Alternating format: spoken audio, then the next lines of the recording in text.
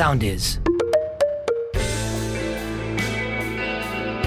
Αριστερά ή δεξιά, πάνω ή κάτω. Είμαι υπέρ με τον Αριστοτέλη Ρήγα. Εκεί που η επικαιρότητα συναντά τη σάτυρα και μέχρι να μας πάρουνε χαμπάρι.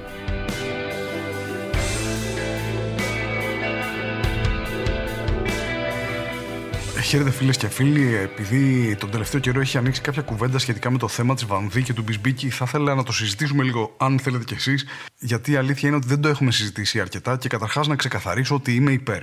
Ας δούμε τα δεδομένα. Τα δεδομένα είναι ότι μιλάμε για ένα θέμα τώρα το οποίο είναι ένα καυτό θέμα, το οποίο αφορά το σύνολο του ελληνικού πληθυσμού, βασικά αφορά το σύνολο των ανθρώπων που μιλάνε ελληνικά στον πλανήτη, βασικά αφορά τον πλανήτη ανεξαρτήτως της γλώσσας που μιλάει ο κόσμος. Γιατί τι είναι σημαντικότερο από αυτό το πράγμα, τι είναι το οτιδήποτε. Μιλάμε για ένα σκάνδαλο μεγατόνων, μιλάμε για δύο ανθρώπους, τη Βανδή και το Μπισμπίκη, ή αλλιώς το ζεύγος Βανδίκη ή Μπισδί, γιατί δηλαδή οι άλλοι που είχαν την Μπραντζελίνα ήταν πιο έξυπνοι, εμείς δεν μπορούμε να το κάνουμε αυτό δηλαδή. Δύο ανθρώπους τώρα, την Δέσποινα Βανδή που είναι στα 53 της και τον κύριο Μπισμπίκη ο οποίος είναι αισίος στα 45, δηλαδή μιλάμε για δύο ανθρώπους ας πούμε, που έχουν εξοφλήσει, έχουν τελειώσει. Είναι σε βαθιά γεράματα. 45 χρονών ο άλλος, ας πούμε, και άλλοι 53. Δηλαδή, κάποιοι κακεντρεχείς ήδη θα λέγανε τον Μπισμπίκη, γέρο Μπισμπίκη δηλαδή. Που εμείς δεν κάνουμε, δεν πέφτουμε σε τέτοια λογοπαίγνια. Μιλάμε για ανθρώπους που ό,τι είχαν να δώσουν το δώσανε. Ό,τι είχαν να κάνουν το έκαναν. Τελείως. Δηλαδή, μιλάμε για υπερήλικες. Αυτοί στο μεσαίωνα τώρα θα είχαν υπερβεί, ας πούμε, το προσδόκιμο επιβίωσης. Γιατί όλοι το ξέρουν ότι ο άνθρωπος που οριμάζει, που κατασταλάζει εκεί στα 23-24 εκεί. Που έχει λύσει το επαγγελματικό του θέμα, που λέει πώς θα ζήσω εγώ, θα μου δίνουν οι γονείς μου. Παπ, το λύσαμε. Που έχει μεστώσει, έχει οριμάσει ο άλλος εκεί στα 24 και λέει: να, αυτές οι επιλογές που κάνω τώρα, αυτές είναι οι καλύτερες για όλη τη ζωή μου. Εδώ τι ακούω, ποια είναι η μουσική που ακούω τώρα, Ριάννα, τέλος, αυτό είναι. Τι να κάνουμε. Έκλεισα ως άνθρωπος. Δηλαδή, έχεις τώρα μια γυναίκα στα 53 της, μητέρα. Είναι μητέρα. Τι άλλο μπορεί να είναι μια γυναίκα εκτός από μητέρα? Μπορεί να έχει συναισθήματα? Όχι βέβαια. Φιλοδοξίες? Εννοείται όχι. Επαγγελματική σταδιοδρομία, αν είναι δυνατόν. Μα είναι μητέρα. Και στη δουλειά να πάει. Πάει άλλη 53 χρονών στη δουλειά. Της λένε τι θα φάμε σήμερα. Αυτά δεν τα σιδέρωσες. Τι, να πάρεις άδεια εγκυμοσύνης, απολύεσαι. Δηλαδή ναι, να βοηθήσουμε τη μητρότητα, αλλά είπαμε υπάρχουν και όρια. Είσαι πρώτα μητέρα και μετά όλα τα υπόλοιπα. Και βασικά δεν υπάρχουν καν υπόλοιπα. Είναι μόνο αυτό. Είναι μια γυναίκα η οποία πήρε διαζύγιο, άρα είναι ελεύθερη. Τι σημαίνει δηλαδή ότι είναι ελεύθερη, ότι είναι ελεύθερη? Φυσικά και όχι. Είναι ελεύθερη να κινείται εκεί στο φυσικό χώρο που κινούνται οι γυναίκες, εκεί στην κουζίνα. Και εξαρτάται και ποιον θα ρωτήσεις. Γιατί βγήκε κι άλλος και ο σεφ και είπε ότι εγώ δεν θέλω γυναίκες στην κουζίνα. Δηλαδή, ποια είναι η θέση της γυναίκας? Είναι στην κουζίνα ή δεν είναι στην κουζίνα? Είναι μήπως εκεί κάτω, από εκεί πέρα, από το πλαίσιο, από το κάσωμα, εκεί πέρα της πόρτας της κουζίνας, εκεί, να είναι αντισυσμικός? Γιατί τιμάμε και τη θέση της γυναίκας. Τη βάζουμε ακριβώς στο κάσωμα της κουζίνας. Ούτε μέσα ούτε έξω. Εκεί, αυτή είναι η θέση της γυναίκας. Δηλαδή, επειδή οι άλλοι είναι ελεύθεροι και οικονομικά ανεξάρτητοι και είναι ελεύθερος άνθρωπος, σημαίνει ότι μπορεί να κάνει ό,τι θέλει, ότι είναι ελεύθερος άνθρωπος. Θα τρελαθούμε τελείως τώρα. Και απ' την άλλη, έχουμε τον σύντροφό της, ο οποίος είναι επίσης ελεύθερος. Δηλαδή, είναι εντελώς ελεύθερος να είναι όπως θέλουμε εμείς, να έχει τα κιλά που θέλουμε εμείς, να συμπεριφέρεται με τον τρόπο που θέλουμε εμείς. Γιατί ναι, είναι ελεύθερος. Αλλά τα όρια της ελευθερίας του ενός τελειώνουν εκεί που αρχίζουν τα όρια της δικιάς μας ελευθερίας να επιβάλλουμε στον άλλον τι θα κάνει με την ελευθερία του. Γιατί μιλάμε για ένα πραγματικό σκάνδαλο, εννοείται. Εμείς δεν θα έχουμε άποψη. Φυσικά και θα έχουμε άποψη για το τι θα κάνουν δύο ενήλικες άνθρωποι που συνενούν. Το τι θα κάνουν αυτοί είναι δικιά μας υπόθεση, είναι δικιά μας δουλειά. Ιδιαίτερα από τη στιγμή που δεν παραβιάζεται κάποιος νόμος. Γιατί είναι νόμιμο αυτό που κάνουνε? Είναι. Αλλά είναι και ηθικό. Είναι και ηθικό. Άρα τι? Άρα είναι σκάνδαλο. Έτσι μας έχει πει και ο κύριος Βουλγαράκης, το είπαμε. Γιατί όντως δεν έχουμε σημαντικότερα θέματα να ασχοληθούμε. Βγαίνει ο δημοσιογράφος έξω, λέει τι γίνεται παιδιά εδώ πέρα. Λένε οι τιμές είναι στα ύψη στα σούπερ μάρκετ. Δεν αντέχουμε, δεν μπορούμε να πάρουμε γάλατα. Κοίτα να δεις πεινάμε. Δες πείνα. Λέει αυτός, δες πείνα. Ορίστε η Βανδή. Νάτι. Μιλάμε για σκάνδαλο μεγατόνων τώρα. Για έναν άνθρωπο ο οποίος δεν έχει θεληματικό πηγούνι, δεν έχει το ιδανικό σώμα, που ζει ας πούμε έναν έρωτα. Και τι έρωτα τώρα? Με παλαιοφάρσαλα. Δηλαδή με ανταπόκριση.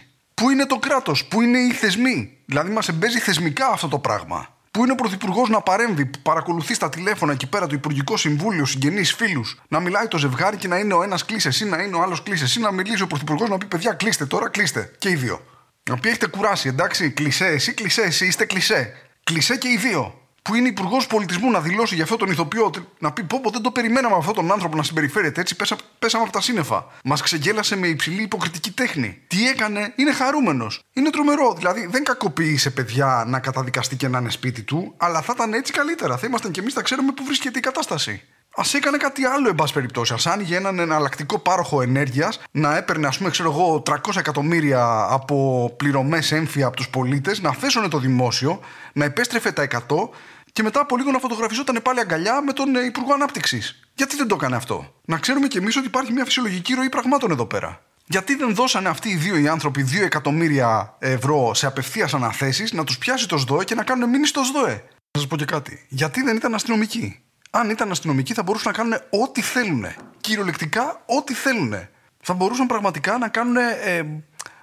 Να πηγαίνουν μέσα στο αστυνομικό τμήμα να ερωτοτροπούν με συνένεση, χωρίς συνένεση, δεν έχει καμία σημασία. Θα μπορούσαν να μαζευτούν 10 μαζί να κλωτσάνε κάποιον, μόφυρτο στο κεφάλι μέχρι θανάτου. Χωρίς συνέπειες. Να θωωθούν. Να πυροβολούν παιδιά. Χωρίς συνέπειες. Δεν θα ασχολούνταν κανείς με αυτό το πράγμα. Θα μπορούσαν να μπαίνουν μέσα στα σπίτια του κόσμου και να τους δέρνουν μέσα στα σπίτια τους. Χωρίς πρόβλημα. Να πούμε ναι, αυτά τα ξέρουμε. Αυτό είναι Τετάρτη. Μιλάμε για εξοργιστικά πράγματα. Χάθηκε ο κόσμος δηλαδή να πάρουν απευθείας αναθέσεις από το δημόσιο, να ανοίξουν εκεί πέρα μια εισπρακτική εταιρεία ενώ είναι βουλευτές, να αγοράζει κόκκινα δάνεια στο 8% της αξίας και να πιέζουν μετά τους δανειολήπτες ενώ είναι βουλευτής, να έχει offshore που απαγορεύεται. Μια χαρά θα ήταν τώρα και βουλευτική αποζημίωση θα είχαν και σπίτι τους θα ήταν εκεί πέρα και κανείς δεν θα ασχολούταν μαζί τους.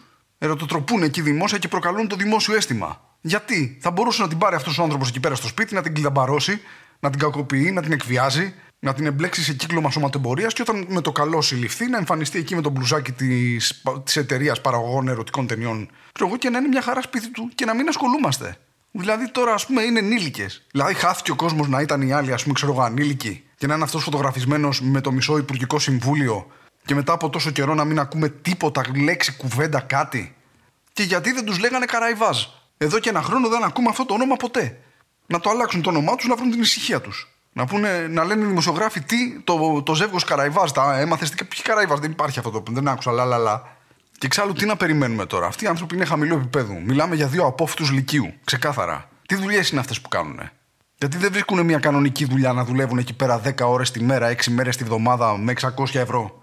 Και να τους λένε και τεμπέληδες. Να πηγαίνουν στην επιθεώρηση εργασίας και να τους λένε: λοιπόν, παιδιά, χρειαζόμαστε επιθεώρηση. Είμαστε εδώ πέρα. Θέλουμε έναν ηθοποιό και έναν τραγουδιστή. Ηθοποιός και τραγουδίστρια είστε ό,τι πρέπει. Εδώ, ελάτε, στην επιθεώρηση εργασίας. Τι θα μας τραγουδήσετε? Το βανδίζω και παραμιλώ. Γιατί ο λαός, παιδιά, ο λαός έχει υπομείνει πολλά, αλλά κάποια στιγμή φτάνει στο όριο που επαναστατεί. Κάποια στιγμή φτάνει στη γραμμή. Φτάνει στο «Εδώ και μη παρέκει», στο «Εδώ και Mickey Mouse», στο «Νίγκια Ι», στο «Carpe Diem». Γιατί του Έλληνα ο τράχυλος ζυγό δεν υποφέρει, υδροχόο μπορεί, αλλά ζυγό με τίποτα. Πού θα επαναστατήσουμε δηλαδή? Όταν βλέπουμε τα δημόσια νοσοκομεία να γίνονται ιδιωτικά, εκεί θα επαναστατήσουμε. Όταν βλέπουμε ότι έχουμε την υψηλότερη ενέργεια στην Ευρώπη, πού θα επαναστατήσουμε? Με τους δεκάδες χιλιάδες νεκρούς που πεθαίνουν εκτός μεθ διασωληνωμένοι. Μα το έχουμε πει, δεν υπάρχουν λεφτόδεντρα. Δεν υπάρχουν. Δηλαδή, αν είχαμε φτιάξει περισσότερες μεθ, θα είχαμε περισσότερους θανάτους στις μεθ. Τα είναι γνωστά αυτά τα πράγματα. Δεν υπάρχουν χρήματα για παιδεία και για υγεία. Τα χρήματα εδώ πέρα του δημοσίου είναι γιατί να τα κάνουμε, να τα παίρνουμε και να τα δίνουμε με απευθείας αναθέσεις. Δηλαδή, ή το ένα ή το άλλο θα γίνεται εδώ πέρα. Εκεί θα τραβήξουμε τη γραμμή. Για το γεγονός ότι δημόσια κρατικά μονοπόλια ιδιωτικοποιούνται και περνάνε σε ιδιώτες και χωρίς κανέναν έλεγχο και κανένα όριο εσχροκέρδειας. Πού θα επαναστατήσουμε? Στο γεγονός ότι το σούπερ μάρκετ έχει γίνει ακριβώς αυτή η μίξη του μάρκετ με το Σούπερμαν, γιατί οι τιμές πετάνε? Όχι βέβαια. Αυτά τα καταλαβαίνουμε. Αυτό που δεν καταλαβαίνουμε είναι το πώς 2 ενήλικες άνθρωποι που συνενούν μπορούν να κάνουν αυτό που θέλουν. Αυτό μας ξεπερνάει. Είναι τύπου πόσο ύψος έχεις? 1,85. Αυτό είναι 1,86. Εκεί θα τραβήξουμε τη γραμμή. Όχι στο γεγονός ότι οι φωτιές σβήνουν στη θάλασσα. Όχι στο γεγονός ότι η αστυνομία μπορεί να κάνει ό,τι θέλει χωρίς συνέπειες. Μπορεί να πυροβολεί 16χρονα παιδιά στο κεφάλι χωρίς συνέπειες. Εμείς θα ασχοληθούμε με το τι κάνουν 2 συνενούντες ενήλικες. Με αυτό θα ασχοληθούμε. Και να σας πω και κάτι. Φταίνε αυτοί, γιατί εμάς δεν μας νοιάζει τι κάνουν στο κρεβάτι τους. Αυτό δεν το έχουν σκεφτεί. Να πάρει Βανδή ένα κρεβάτι εκεί στην πίστα που δουλεύει και να πει: παιδιά, ορίστε, εδώ είμαι στο κρεβάτι μου. Το τι γίνεται εδώ πέρα δεν σας αφορά.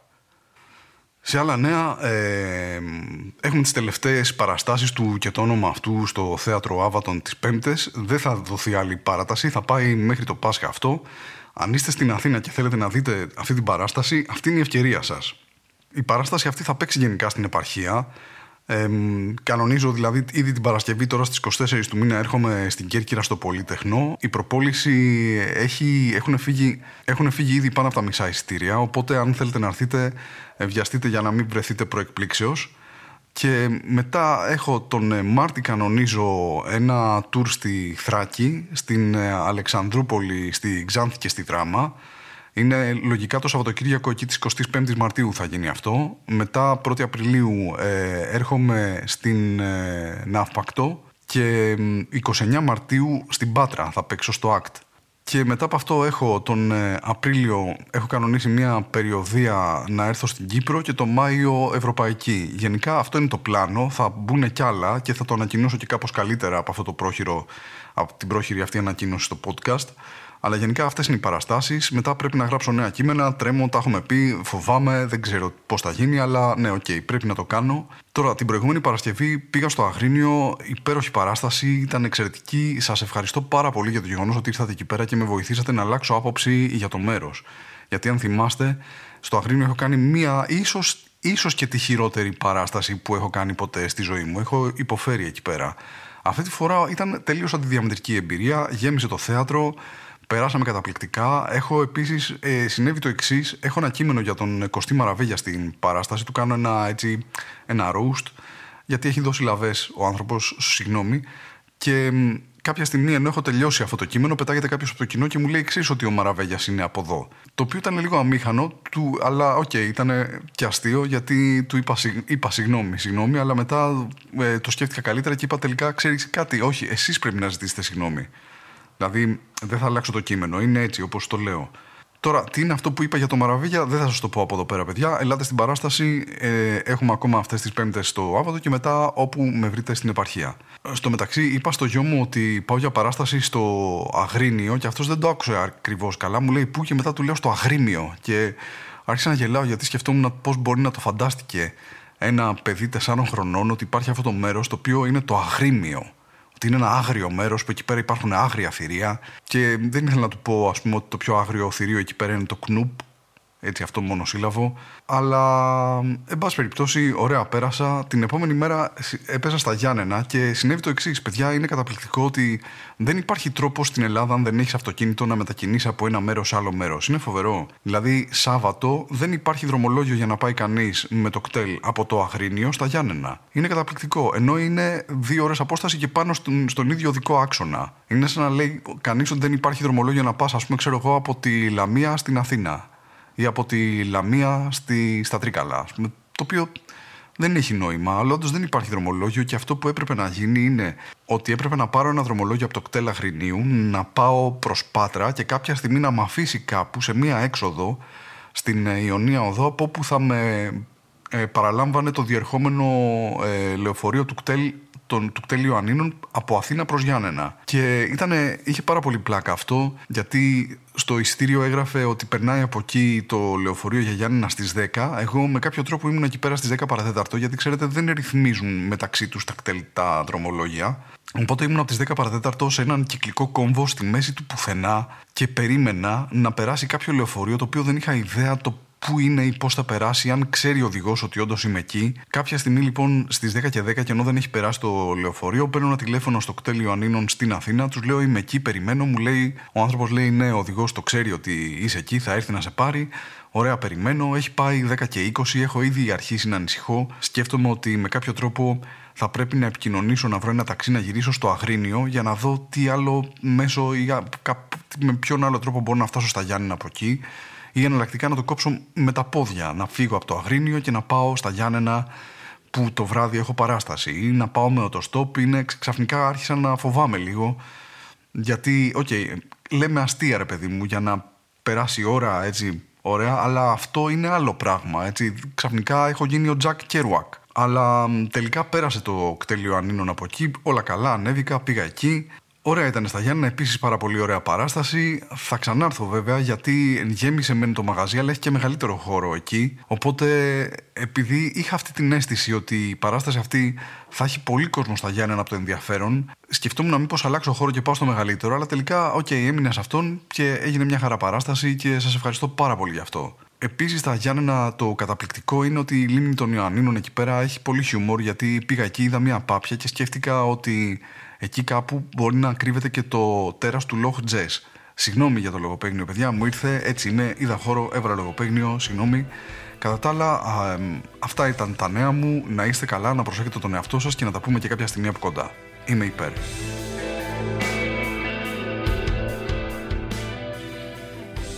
Ακολουθήστε μας στο Soundees, στο Spotify, στο Apple Podcasts και στο Google Podcasts.